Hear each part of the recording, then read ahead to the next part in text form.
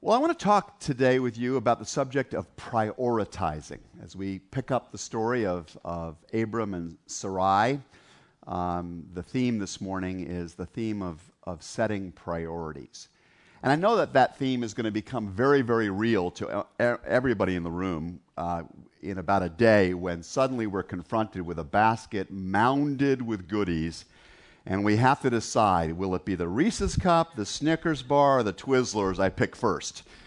And we'll probably eat all of them. That's probably the way we'll solve the problem.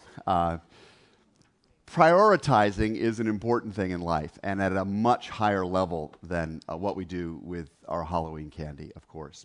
Some of you will be familiar with the famous illustration of this particular idea that was supplied by business guru Stephen Covey in his book, First Things First. And I particularly love this story. Covey is attending a seminar, and the seminar lecturer is teaching on the value of time and how it is you really make good use of your time. And in this particular encounter, what he does is he's up there in front of the congregation in the seminar, and he reaches underneath this table, and he pulls out this big gallon jar, wide-mouthed gallon jar, a little bit like this, but more jar-like than this.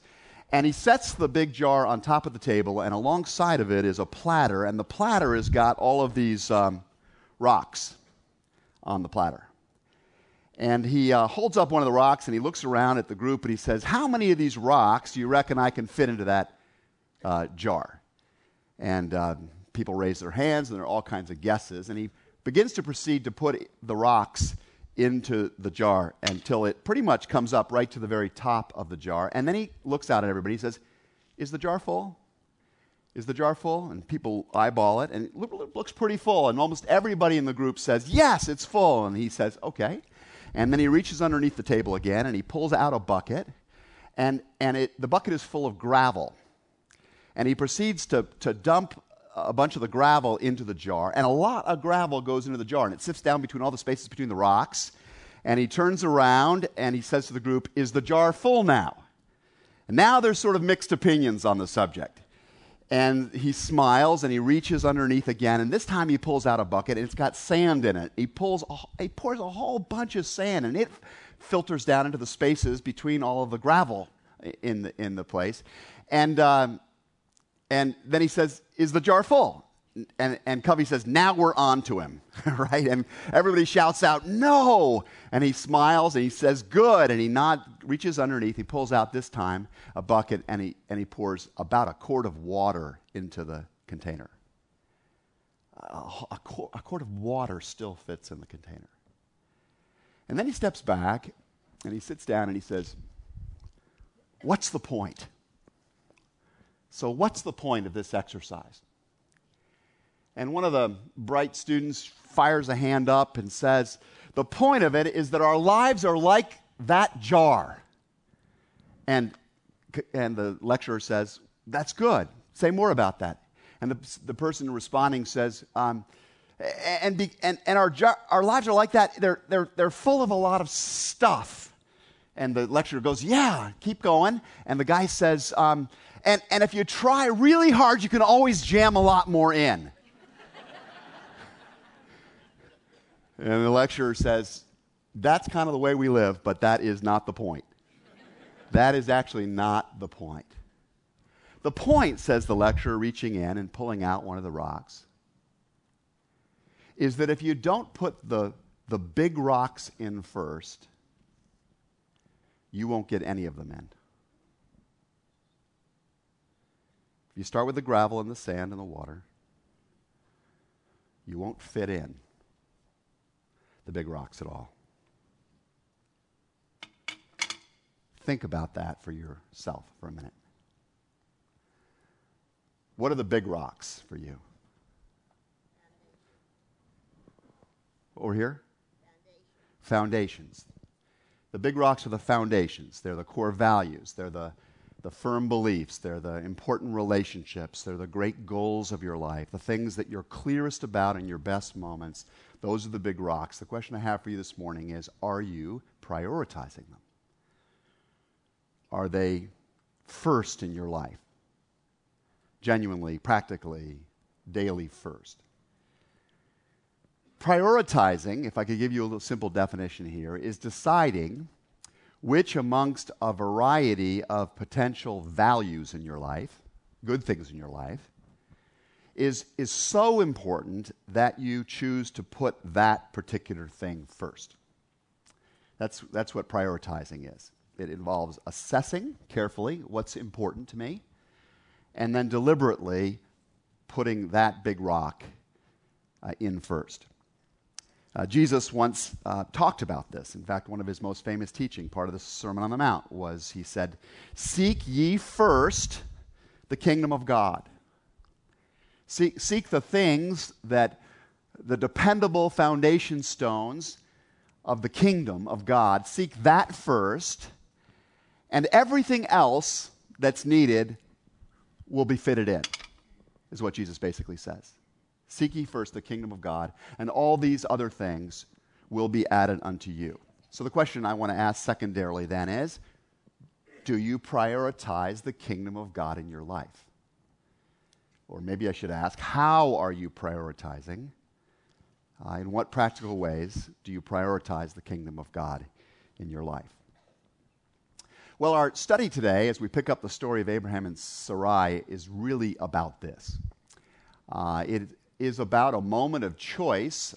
We find the story in Genesis chapter 13. You might enjoy opening up in your Bible to that if you choose. But in this particular account, we meet a moment in the life of Abraham and his nephew Lot, his younger relative Lot, that I think has a lot to teach us. Let me pick up the story. The Bible reads, "So Abram," he's still called Abram at this point, it's not been renamed Abraham. "So Abram went up from Egypt to the Negev," which, by the way, is the southern part of the land of Canaan, what will eventually be Israel, "with his wife and everything he had." And the scripture goes on to say, Abram had become very wealthy in livestock and in silver and gold. Now Lot, who was moving about with Abram, also had flocks and herds and tents, and I love this part, but the land could not support them while they stayed together, for their possessions were so great that they were not able to stay together. Now we get this. Have you ever had the in-laws come to your house? And you know that after a while, that's a lot of people in one house. And it might be good for the relationship, actually, if you went your separate ways after a while. Well, this is kind of what we're hearing about in this story. So Abram said to Lot, "Let's not have any quarreling between you and me, or between your herders and mine." They're arguing, I guess, over the land and where the flocks are going to be grazing and who's got the better land to do that. And he says, "For we are close relatives, and let's stay that way," is what he's saying. We'd like to remain in good relationship with each other. So let's part company, says Abram. "If you go to the left, I'll go to the right. And if you go to the right, I'll go to the left." Now, pay attention to what happens next, because what happens next is enormously revealing about these two guys. The particular decisions that each of them are making in this particular moment are revealing of the lens through which they are looking at life. They tell us a lot about, in a sense, what they're prioritizing, what it is they value most, how each of them defines success and significance, in a sense. And the choice that each of them, Abram and Lot, make in this particular moment is in complete alignment with the way they look at success. So we're told, Lot looked around, and he saw that the whole plain of the Jordan towards Zoar, towards the east, was well watered, like the garden of the Lord, like Eden, like the land of Egypt, the Bible says, the fertile Nile River Delta. So Lot chose for himself the plain of the Jordan, and he set out toward the east. Abram, on the other hand, lived in the land of Canaan, while Lot lived among the cities of the plain, and he pitched his tents near Sodom. Now, I'm putting myself in this position and this moment of choice myself, and I'm trying to figure out, sort of what I would do. And I want to invite you to put yourself in that place. So I'm standing there, and I look over to the west, and there's this rocky terrain. It goes up. It's a mountain. It's mountain after mountain. And I've got all these herds. And I look over toward the east, and there's this fertile valley.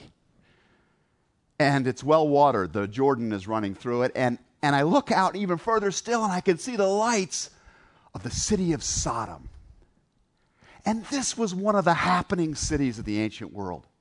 I mean, this is where the glamorous people lived. This had a nightlife. This was a throbbing, exciting kind of place. And I imagine myself faced with this choice. I'm going east. Go east, young man, is what I'm thinking to myself. Because part of me is thinking, this is where I'm going to find the kind of life that I want. I left Ur, the land of Ur, with Abram and the rest of my relatives, months and months, maybe a couple of years ago. And it's not been an easy life. It's been a life on the road. And I bet a bunch of my friends back there are thinking to themselves, you're a fool for going. What are you doing leaving Ur? This is a great place to live. And now I'm thinking to myself, I'm going to send them a holiday card. And I'm going to tell them all about life now. I've got this home in the Tony suburbs of Sodom, and they're going to think I wasn't so stupid for leaving. I made a really good decision to go off towards the land that God was going to show me. So I may be stretching it a little bit here, but I think Lot's lens here was a very understandable and common, perhaps even familiar lens. His lens for making this decision had to do with the priority that Lot put on his sort of obvious self-interest, his comfort, possibly the admiration of other people. In other words, Lot is prioritizing, or he's looking at life through the lens of what many would simply call material wealth. He's just sort of seeing things in those terms. Now, it's really critical to stress that if you read the whole Bible closely, you cannot walk away thinking that material wealth in itself is a bad thing. On the contrary, there's a lot of the teaching of the Bible that suggests that prosperity or wealth or well-being, being able to take care of your family, being able to have a home and to eat well and to be clothed and all. These are things that God values too. God does not love homelessness. God does not love poverty. God, on the contrary, is constantly calling the nation of Israel and then the church through the New Testament to be addressing the needs of those who lack, which is what poverty means. It's a lack. He's trying to build resourceful relationships so that we're lifted up out of poverty. In fact, so much of the biblical worldview, with its emphasis on personal responsibility and on hard work and on honesty and on industry, and all of this has led to more flourishing than could ever have happened on this planet without the Christian and the Judeo-Christian values. In fact, almost everywhere the gospel has gone and really been taken seriously, it has lifted the material quality of life for people. And that is still God's desire. So material wealth, at one level, is really, really good, okay, where God is concerned. And I've known many, many people who've had material wealth, who've used it according to the priorities of God, and it's a magnificent thing to watch. So wealth is good until it's bad. Well, when does it become bad? Well, when I was a kid, I was in summer camp, and this was a camp that was dirt poor. It had the worst facilities you've ever seen. I mean, it looked, the surface of the moon was what the baseball field looked like. It was just hideous. There were holes in the screens, there were mosquitoes everywhere. But this camp didn't invest in that because it put all of its money into outings. And I'll never forget these amazing camping trips we would go on that summer. And I My mom recently confessed to me, by the way, that when she dropped me off at the camp, she cried all the way back to New York State, feeling that she had exercised child abuse by leaving me in these conditions. But it was the greatest camping experience. And one of the trips we took was up on a mountain called Katahdin, and there's a knife's edge. There's a really narrow ridge that goes out with sheer drops on both sides. And I'm just at this point like 13 years old, and I have a huge backpack that actually towers over my head, and my legs aren't quite strong enough to manage it. My back is tired, and I'm going across the knife's edge. And I'm just so worried that the pack itself is going to take me over. That's the risk with material wealth. We need really strong legs to manage it. We need a real backbone to manage it. And if we don't have that, spiritually speaking, then we're at risk of falling into the ditch of self-interest or selfishness on the one side. Okay, that's one of the risks. Or the ditch or the precipice of self-sufficiency on the other side. You know, John Wesley, one of the great reformers out of the English tradition, the founder of Methodism, used to say that we are meant to earn as much as we can, save as much as we can, invest as much as we can, and give as much as we can. But when wealth becomes overwhelmingly the focus of our life, its weight can throw us down into selfishness on the one side, or the ditch of self-sufficiency. I don't need God. Either it's all about me, or I don't really care about anybody else. I don't need God. I don't need other people. So that's the main danger, I think. So to be wealthy and wise, you need the guidance of God. You need strong spiritual legs. You need to think a lot about your priorities. And that's really the focus of our conversation today. So you don't get this sense as you listen to Lot make his choice here that he spends a lot of time and energy sort of consulting God on what his choice should be. He makes the decision pretty impulsively if you just read the scriptures at face value here. And to complicate things, Lot chooses to build his home next to Sodom, which is, as I said, a very powerful influence in his day. It was known to be a pretty godless place. It's across a wide range of issues. And Lot is effectively choosing to root his life or build his family's life in a valley whose priorities are self-centeredness and self-sufficiency. This fertile valley has got huge drop-offs on both sides. And he's choosing to do this. Now, because Lot is a devout man, keep in mind, he's going off on this great big journey of faith. He's been, along with Abram, following God all this time. He probably thinks to himself, I can handle this. I can maintain my spiritual health. This place is not going to drag me down. I'm going to be a positive influence here. And it's fascinating to note that in chapter 13, we're told that the Lot family lives near Sodom. In chapter 14, they're now living in Sodom. And by chapter 19, Lot is one of the most influential men of Sodom. You see the progression? He's being taken over. And ultimately, when he finally comes to his senses, and he does later, and realizes that it's having this tremendously bad influence on him and his family, and he resolves to escape, the family can't get out. It turns out that his wife has gotten really hooked. Usually it's the other way around. The guy gets hooked, and the wife is the one that kind of drags him to his senses. In this case, the wife is hooked. And as they're escaping Sodom to avoid the judgment that's coming, she turns back. And she becomes literally a pillar in her community. But not the salt of the earth that Jesus had in mind when he called his disciples to do it.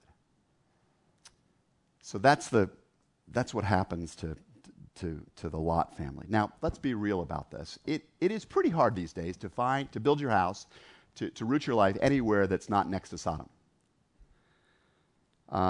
It really is. It's hard today to be I suppose you moved somewhere in the outback, but everywhere you go, you're going to be exposed to these dangerous influences. Now they come to us digitally in all kinds of ways. And we have to find ways of maintaining our clarity and our priority in the midst of the incredible storm of stuff coming our way. We do. And I know some people who are actually called to live in Sodom, to actually called to go to these difficult places in order to be a radiant influence in those spots. I think that's part of our calling, to be a radiant influence, a difference maker, salt of the earth in the best sense of that, light of the world in the best sense of that, in these places. I have known people, committed Christians, who moved to Green Bay, Wisconsin and avoided becoming Packers fans. It can be done. It can be done. So please don't hear me as suggesting that we're meant to sort of disappear from the world. But because we are in this world, we have to be very attentive to the strength of our legs and our backbone, to a clear sense of our priorities, or we will be sucked into this in a very dangerous way that we never really meant to have happen to us. So I think about this for myself sometimes. Does having a lifestyle, as Amy and I do, that requires both of us working so many hours, so hard and so long, is that lifestyle worth the pressure it puts on our ability to be together or to really be present to our children? How do we prioritize that?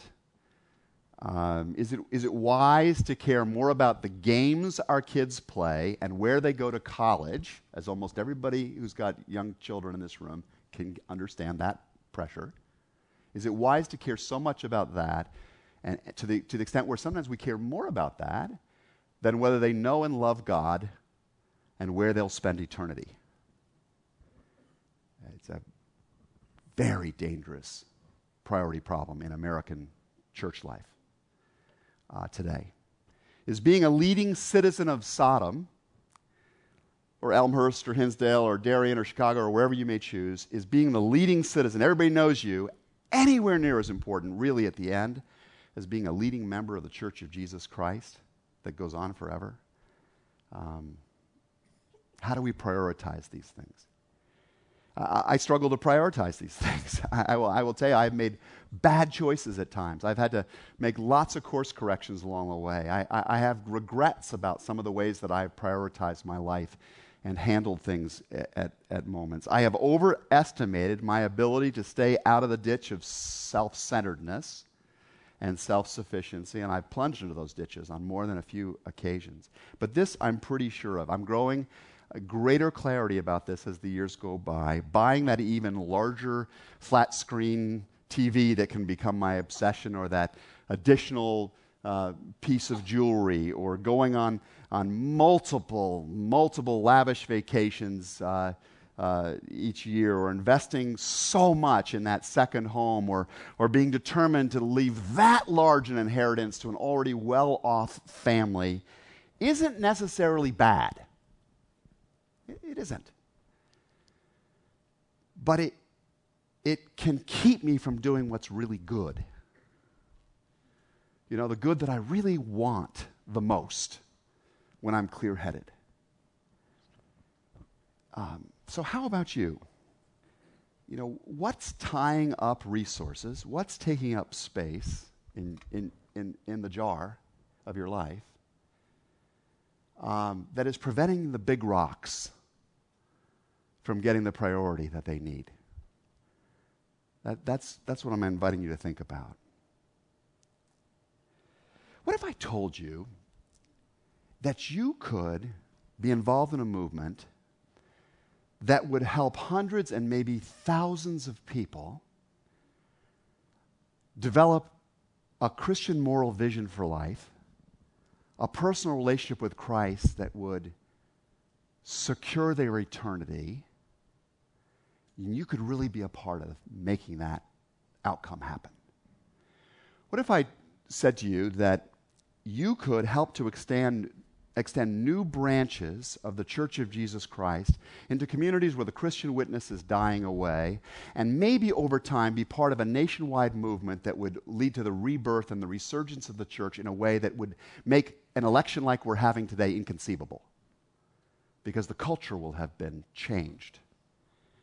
There will be a level of health in the culture that isn't present today because the church will be so vital. What if you could make sure that hundreds of under-resourced kids living along in a pocket of suburbanized poverty near us experienced mentoring and tutoring, and their parents received help and job training and the like that would result in a level of flourishing in their life that would keep them out of trouble and bring a smile to the face of God?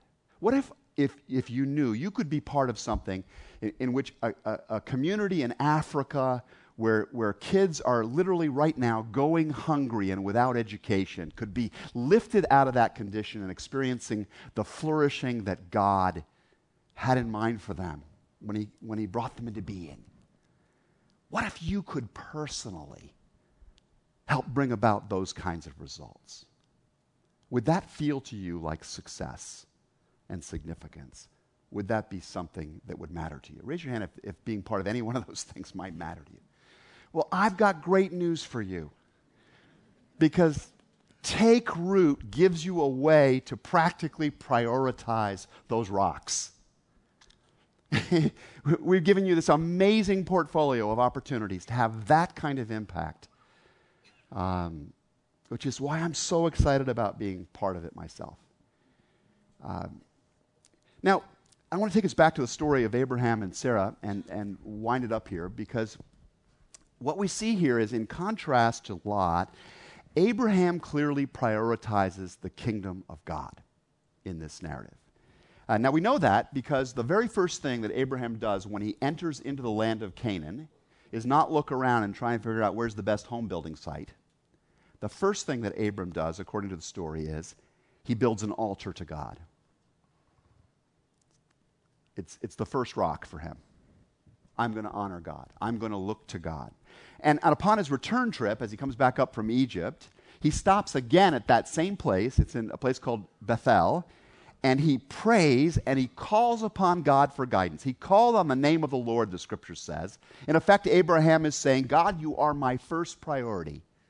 Show me what I'm supposed to do, how I'm supposed to order my life in this place, what you want from me in this era ahead. So the first thing he does is he prioritizes God, the king and his kingdom. Secondly, Abraham prioritizes others. That's the second rock for him. He says to Lot, you take the land that you want. I want you to have the first shot at picking the place that will be best for you. Now, this is crazy radical stuff, because Abram is the elder person here. And in that society, a traditional society, elders don't give the choice to the younger ones. The younger ones just take what's left over. But Abram says, I'm giving you the priority. Lot, you pick first. In effect, Abraham's saying, I am third. That's the banner over Abram's life. God's first, others are second, I am third. And he takes joy in that place. And I think that sounds crazy to a lot of us. We think to ourselves, oh, we become doormats. Oh, we'd never have our needs met. Oh, that'd be a terrible thing. But the amazing thing here is that because Abraham prioritized God and others, God prioritized Abraham. That's good news, to be prioritized by God. That's a really good place to be, because God has endless capacities. And we see here that Abram goes on to be taken very well care of. In fact, he enjoys a flourishing life at a level that Lot never actually experiences. Now, if we go back a few chapters in the story before this one, we go from chapter 13 way back to chapter 4, we get the same principle underlined again in one of the other really famous stories of the Bible. How many of you ever heard of Cain and Abel? Raise your hand. Right, famous brothers. Well, there's this story, as you may recall, in which each of them is seeking to bring an offering to God. They're trying to express how much God means in their life. And in this story, as you may recall, Abel brings God a lamb. He brings him an offering, a fat portions from some of the firstborn of his flock. He gives his best and his first to God. Now, that is risky business, because when you give the first, who knows that there's going to be a second? I mean, that might have been lamb chops. That's all the lamb chops this year. And I'm sacrificing that to God. But Abel prioritizes God. And he gives him the first lamb. Cain, on the other hand, he's a farmer. He chooses to make grain his gift. He waits till the harvest comes in. And by the way, both of them farmed and had animals. They both had the capacity to give the first and the best. Cain, he waits to see how much of the harvest comes in. He takes what's left over after he's made sure there's enough for himself, and he gives that to God. That's why in the story God is pleased with Abel's gift and not so much with Cain's. It's because of the way they were prioritizing him. For years, I was a Cain in my approach to honoring God. I was what I like to call now a December disciple when it came to financial giving. I would give a little bit along the way, I'd toss into the plate along the way, but my really big contribution to the work of God in the life of the church was in December, because I wanted to see if there was enough for me during the year. And I had to get through Christmas and all those things, and so come December 31st, baby, that's when I was in. I would try and do my very best then. That was my approach. I've changed that pattern over the years. It was difficult to change, but I have changed it. It has brought a strange freedom. We made this arrangement. This fantastic little push pay app that we often talk about around here. We set up an auto deposit, auto withdrawal rather, right out of the first part of every single check now of my paycheck goes directly toward the church. And then when Amy and I get here on the weekends, we can make offerings in addition to that. And I'll tell you something, it has felt like freedom. It has felt so much better than that anxious thing that we do at the end of the year, to trust God. And we've not been going hungry. It has worked out just fine for us. Some of you are thinking to yourself, that's fine for you, Dan, you got a regular paycheck. I'm in sales.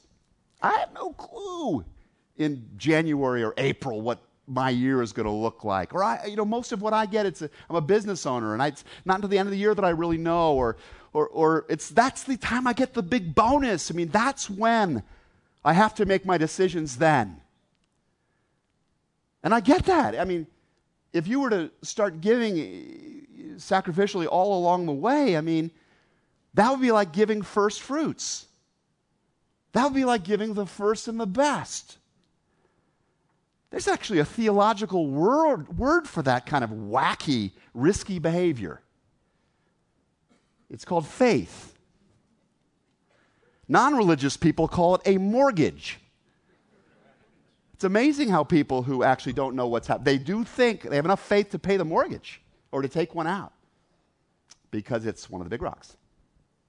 They've prioritized that. So God says, honor the Lord with your wealth. Honor the Lord with your wealth, with the first fruits of all your crops, and then your barns will be filled to overflowing, and your vats will brim over with new wine. As we move to a close today, let me just ask you a couple of personal questions to land this thing, if I can, and then we'll go on our way. First question is, who or what do I put first in my decisions? What for me is the sort of driving concern in my life? Is it my material comfort? Is it my security?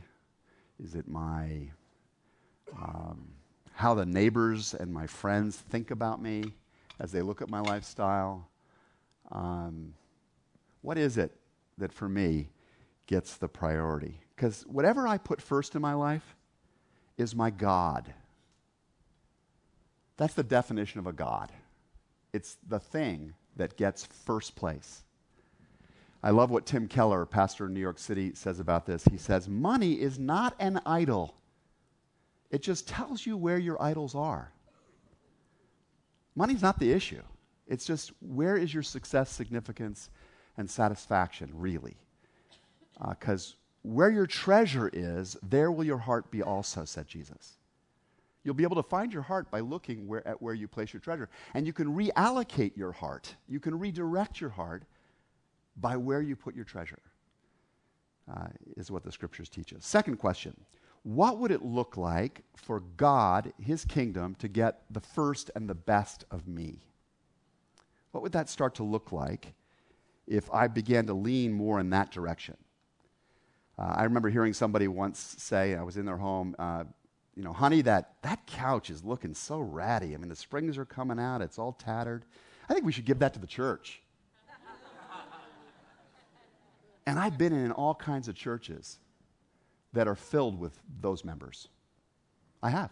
I've pastored some of them. When I came here for the first time, I was 38 years old. I was just visiting, checking out this place. I wasn't the pastor. And I walked around, and I was stunned by Christ Church of Oak Brook. I mean, there was nothing old couch about this place. I mean, it was clear to me that people here had prioritized the church. They had great facilities, great communications, great technology, great commitment to the needs of the world. And I remembered asking the pastor, Dr. DeKreider, about this. I said, this is an amazing place. Tell me about that. And he said, we have always made excellence our priority because God is so excellent. And we think that leaders will be attracted to excellence. And we think that that will actually mobilize more resources than if we just skimped on stuff. And he was right.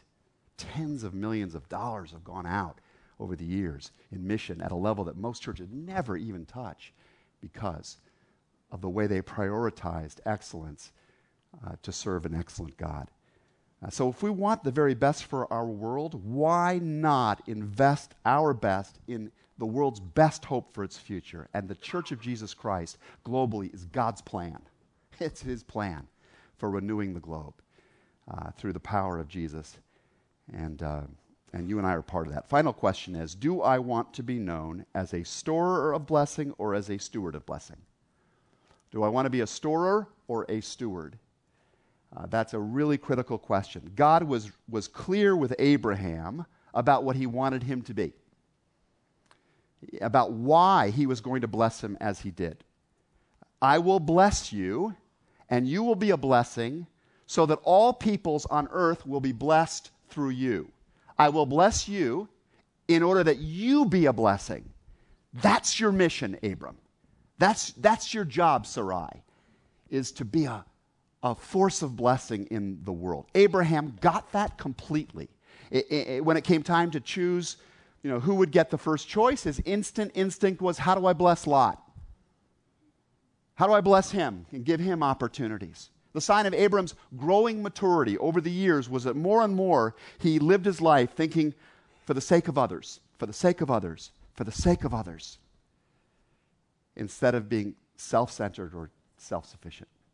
Lot did not do that. And as you know, he saw this life, Lot saw the life in terms of seeking and storing and securing for himself, or as somebody has quipped, get all you can all you can, then sit on your can. Which I think is a really good description of what most of the underlying message of advertising is. Think about that. Get all you can all you can, conserve it, and then sit on your can. The good life is about finally being able to sit on your can with all this stuff around you. That's not the God's vision of the good life. No, God's vision of the good life is that your life not be a reservoir but a river, not a container but a conduit. God's vision is that you know the all-surpassing joy of knowing that your time on this earth, your life, your talents, your capacities, your relationships were just throughput for his amazing grace to bring blessing upon the face of this earth. Are you going to be a storer or a steward of blessings? In the end, whatever we prioritize ahead of God, we will lose. Think about that. Whatever we prioritize ahead of God, we will lose. It all goes away. Faith, hope, and love remain. Those are the only things that abide. Lot lost it all. He lost everything because he prioritized it ahead of God. But whatever we give to God the first and the best of, we never lose. He is no fool who gives up what he cannot keep to gain what he can never lose, said Jim Elliot, one of the great Christian missionaries. And Abraham and Sarah found that out. They gave their best, they gave their first, and God gave them a legacy in eternity across time and history. We're here because of them, here in this room today. And every wise person I know growing in the faith wants that kind of influence and legacy too, to be that kind of a force of blessing